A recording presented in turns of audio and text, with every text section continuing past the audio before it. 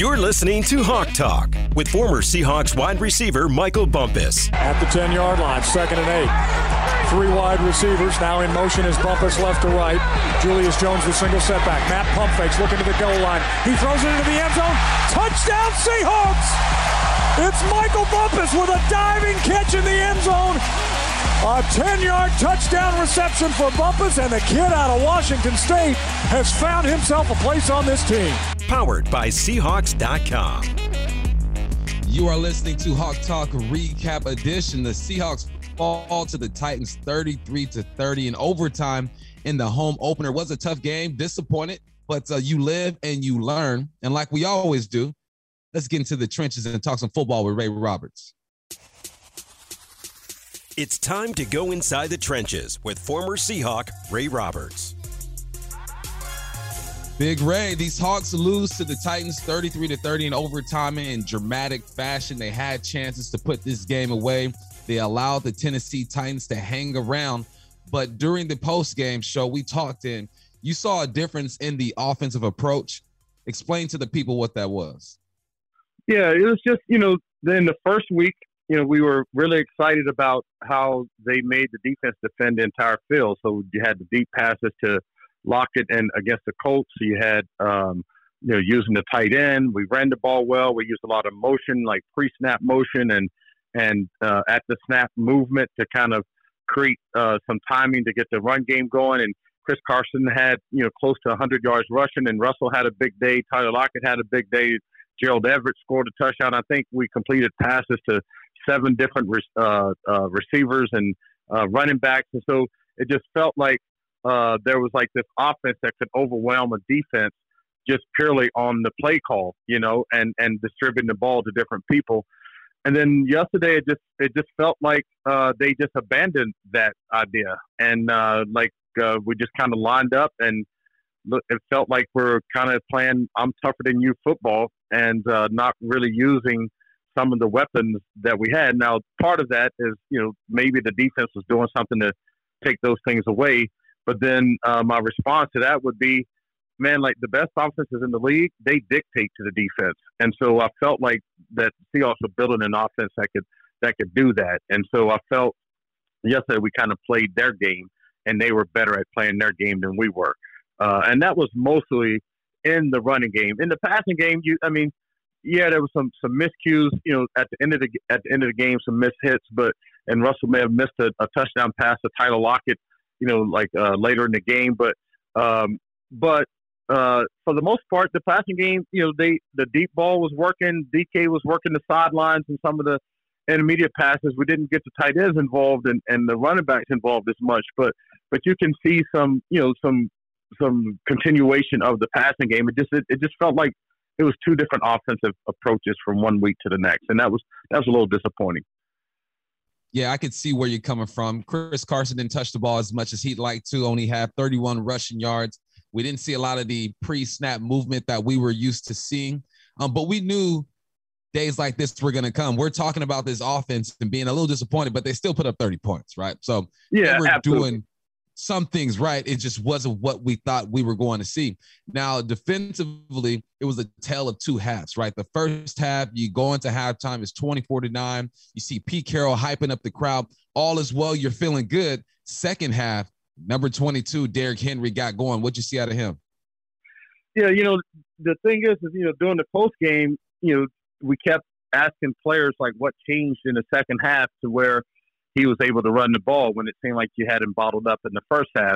But the thing is, and I try to speak to this in the pregame, is that's just how he works.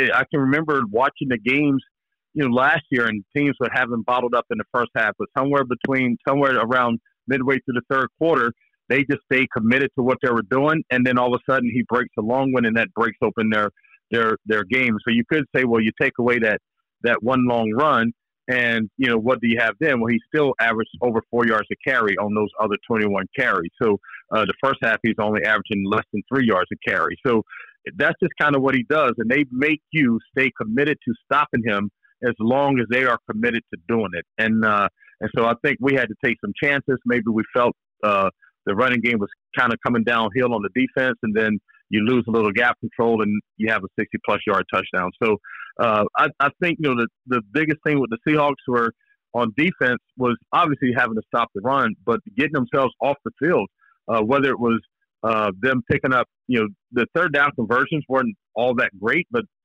they were picking up big yardage first downs on second down, or penalties that were allowing the drives to stay alive. And so the defense just could not get itself off the field to get the offense back on the field. And then when the offense was on the field, I think in the second half, the longest drive was like 5 minutes. And I think they only had the ball one, and that was the one time they had the ball in the third quarter. In the fourth quarter, the offense couldn't stay on the field 3 and out in less than 2 minutes for the rest of their drives there mostly. So just a little, to me, I don't want to say it's a crisis, but there is a little identity crisis. Like, okay, who are we going to show up to be every week on defense?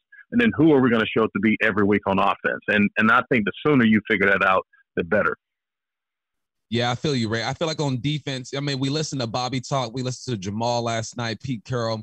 And the common thing was gap integrity, right? Being sound when it comes to the gaps. And what people don't realize, there's A, B, C, and there's D gaps out there when you talk to that offensive line. In every play, everyone's responsible for a gap unless you're sending guys on blitz and twist and all that stuff. And against a runner like Derrick Henry, you just have to do your job and do it even though he's getting downhill on you. So maybe that has something to do with it. Okay, so we're going to flush the Tennessee Titans. That was a good football team. I mean, Julio Jones came out. He had a day. Ryan Tannehill played decent. Derrick Henry got going.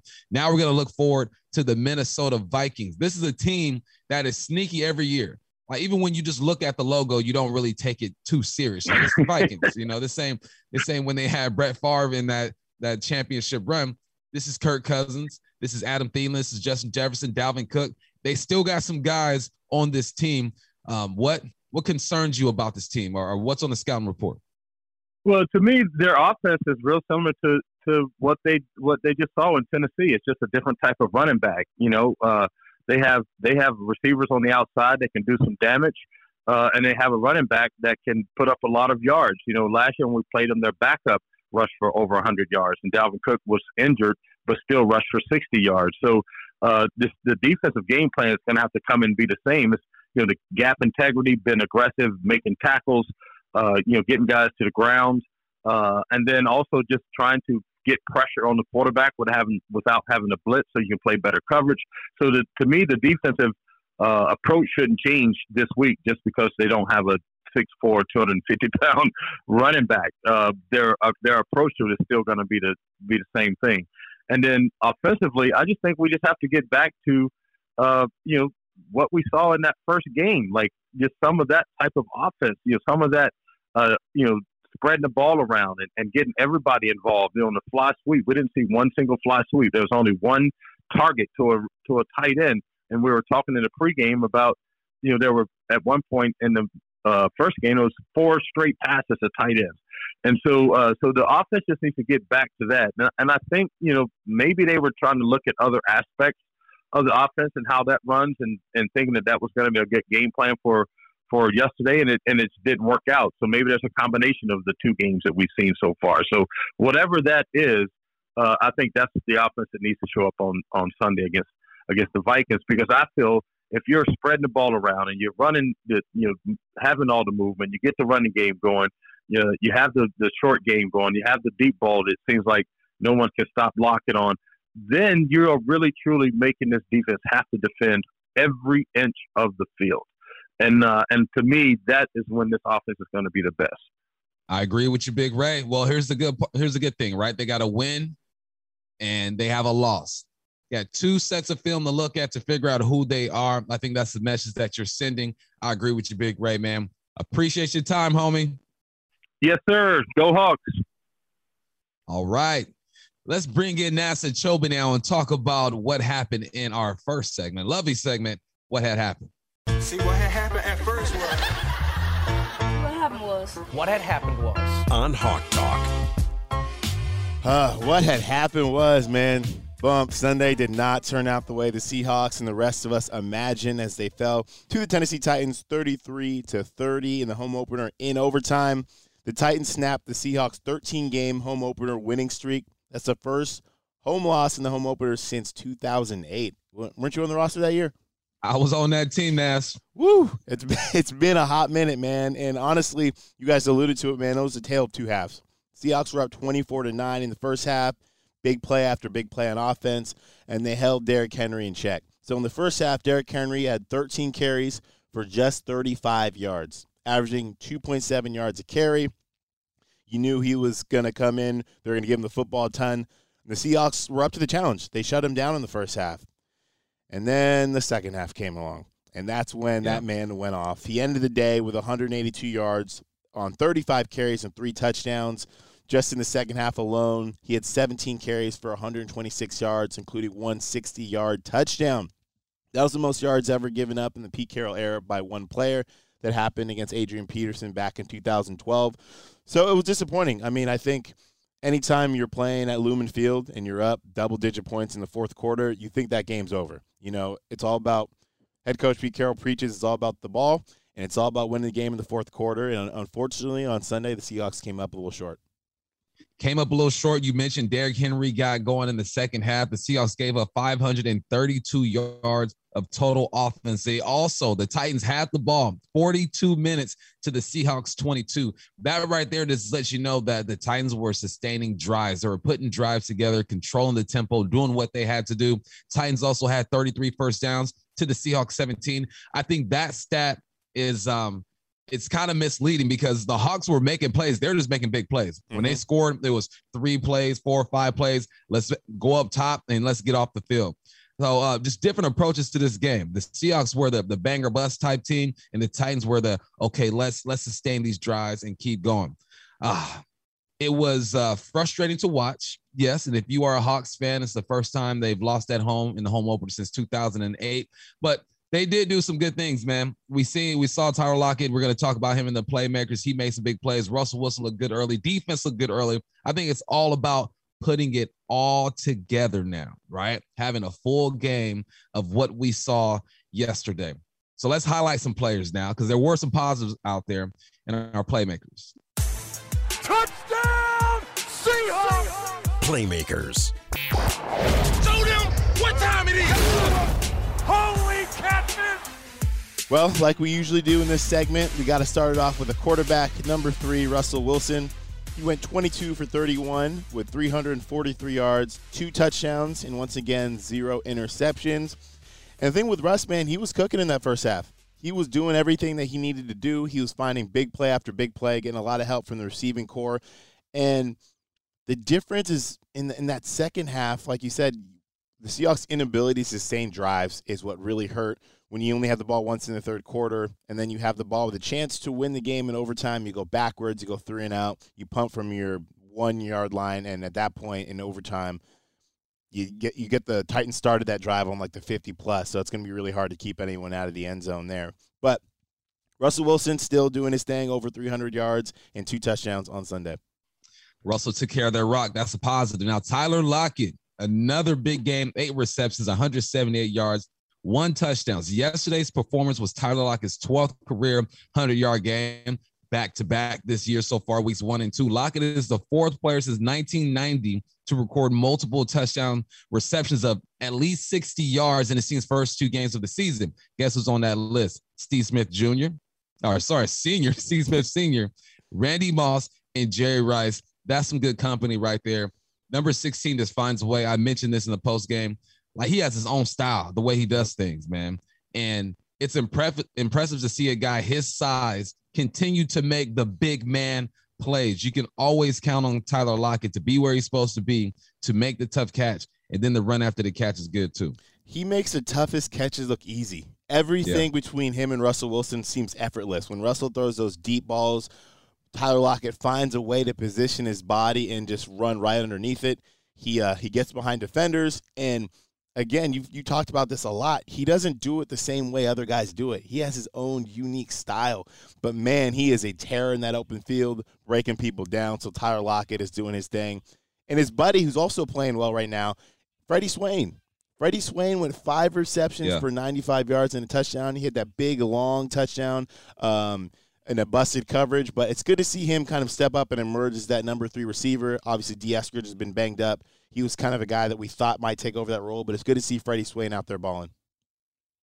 Another performer, Chris Carson, 13 carries for 31 yards. Not the amount of carries that he would like. I think this guy needs to touch the ball 20 times, but he did have 2 touchdowns. You know that when you get down to the red zone, you can give it to number 32. He is going to fall forward. Now, Carson passes Ricky Watters for 6th place on the Seattle's all-time rushing touchdown list with 23. He is a good running back.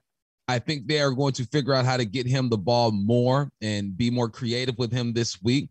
He was disappointed that he didn't touch the ball as much, and he should be disappointed. You want your guys to be disappointed if they don't touch the ball a lot because they want to make these plays, but he still contributed. Chris Carson, it's crazy. I expect a bounce back game from him, even though he had 2 touchdowns this week.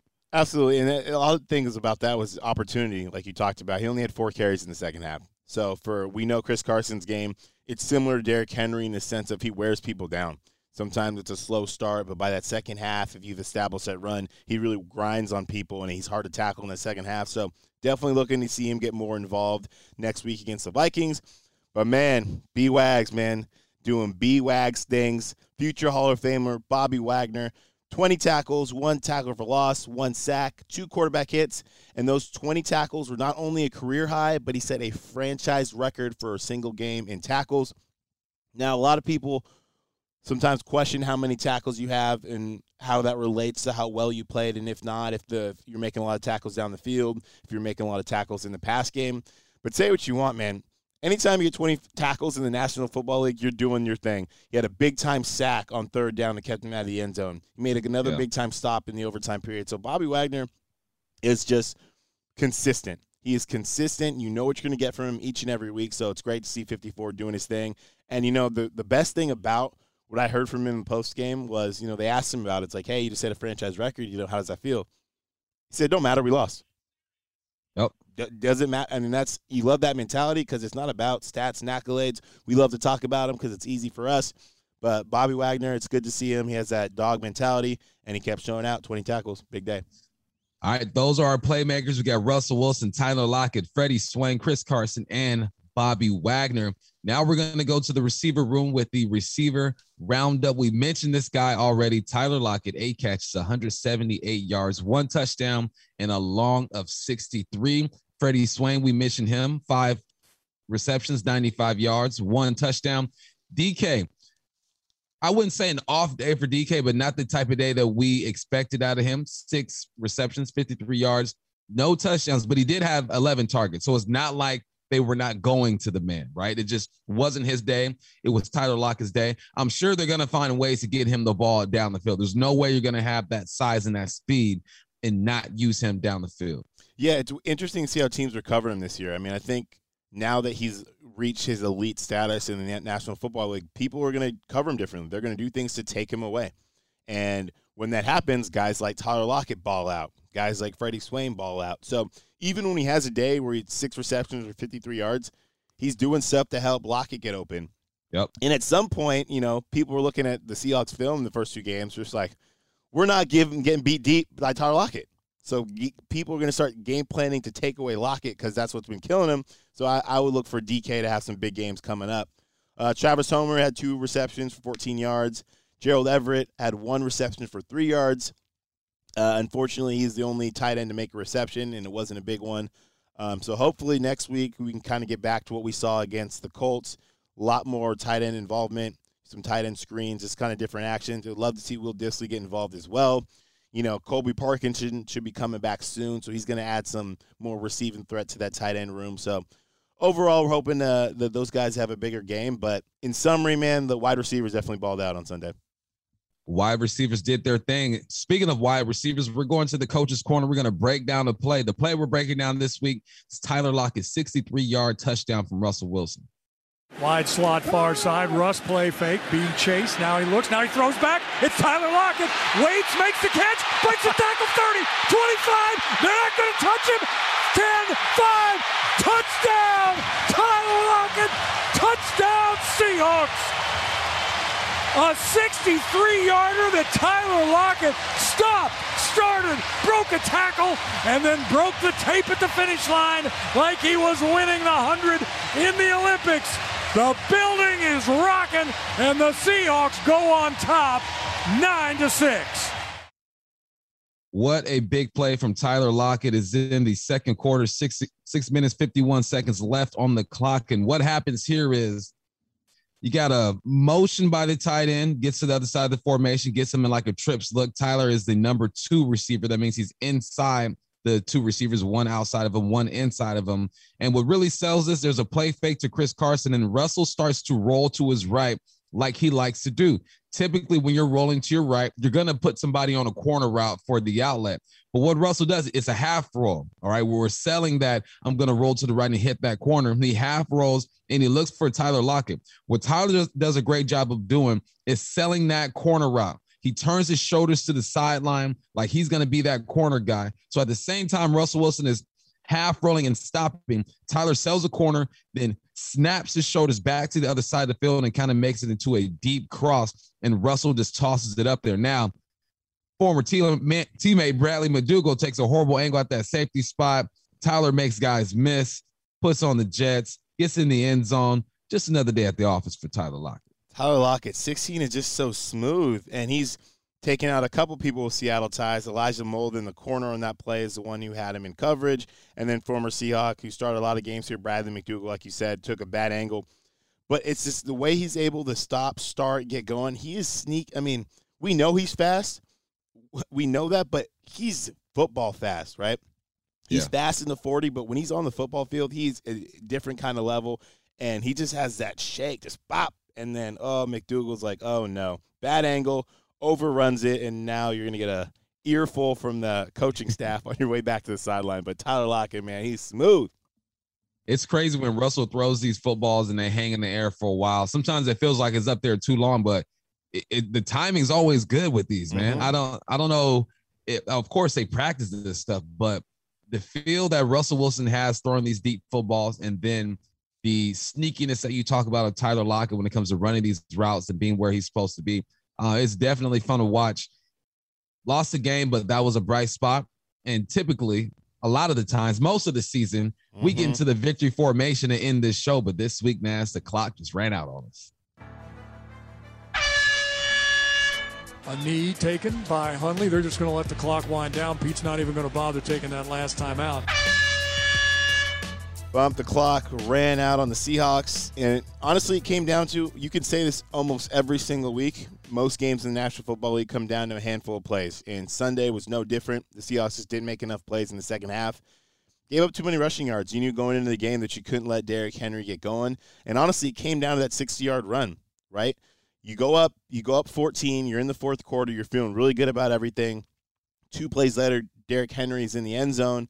Didn't do a great job of force on that play, and he gets outside, and he's gone. Once he's in open field, he's gone. And then you compound that with a 3-and-out. That's where the game shifted, right in that moment. If the Seahawks were able to put together a drive on that next one, you know, the game is still in hand, grind some clock, but to go 3-and-out and then you give the ball back to the Titans, and it was just too much. And it was they paid for it. On the other side, Chris Carson couldn't get going. You know, 31 yards isn't going to cut it for a guy as good as him. And in a Pete Carroll offense, what they want to do with Shane Waldron and everything is that running the football is a huge deal. And 31 yards for Carson on our side, and then allowing Derrick Henry to go for 180 just is a big factor in why the Seahawks couldn't get it done on Sunday. Another reason why they couldn't get it done, 10 penalties for 100 yards. That sounds like a team that is not disciplined. There was the taunting penalty, which I still think is bogus. There was a roughing the passer, neutral zone infractions, false starts. These are just mistakes that just can't happen, especially during certain times of the game where it's crucial, where, you know, that roughing the passer was big. You get off the field, you're good to go. So they have to clean up their play. And Pete Carroll spoke about that after the game. He goes, man, we just can't make those mistakes. You know, guys are excited. He wants his guys to be excited. He wants his guys to be aggressive, but you have to do it within the rules of the game. Late in overtime, you're backed up to the 1-yard line. Here's the thing, though, right? They still had a chance to win the game. Yes, they did. They still had a chance. Yes, the Titans came back. They have Derrick Henry, guys. Let's not forget. He's pretty good. They got Julio Jones. He's pretty good. They still had a chance to win the game. They were backed up late on the 1-yard line. I think the Hawks got lucky with that non-safety call. I looked at that play again. Yeah, that was some home cooking right there. But we'll take it. We at home. We'll take it. They threw the ball 3 times late in overtime. And I think everybody, it's a learning process. I think players are going to learn how to handle themselves in these situations. I think coaches are going to learn how to communicate with their players and come up with game plans in these situations. I'm always looking for positives in these L's, but we just can't deny the fact that penalties and some decision-making kind of hurt these guys. Yeah, man, and it's like you hit the nail on the head that despite all of that, furious comeback by Titans, all the rush yards by Derrick Henry, the Seahawks defense gets a big stop in overtime. A penalty can kind of hurt the field position, but they ended up getting off the field. And typically, anytime you have Russell Wilson as your quarterback and you're getting the ball and an opportunity to win the game, you just expect to win. That is just, he's done it so many times, time in and time out. So at that point, at that moment, I was like, no, they're going to figure it out. They're going to go on a crazy drive. We saw it a million times last year. We've seen it all throughout his career. Unfortunately, they couldn't get it done. And like we talked about, man, it's just one game. Just like we tried not to get too excited last week because it was just one game. National Football League is week to week. A lot of people get paid a lot of money to compete in this league, and it's like I said, it's one game. Disappointing. They're going to get in the film room this week. Tell the Truth Monday. They're going to hammer all that stuff out, and I expect him to bounce back big time against the Vikings. Let's bounce back. We knew they weren't going to go undefeated. Y'all knew they weren't going to go undefeated. Let's just learn and move on, folks. All right. Seahawks fall to the Titans 33-30 in the home opener in overtime. Tough game, but let's digest it. Let's learn and let's move on. It's been real. Thank you for joining myself and Nasa Chobe. That is the Hawk Talk recap. We will talk to you guys soon. The Hawks are going to Minnesota to take on the Vikings and hopefully bounce back. We'll talk to you soon.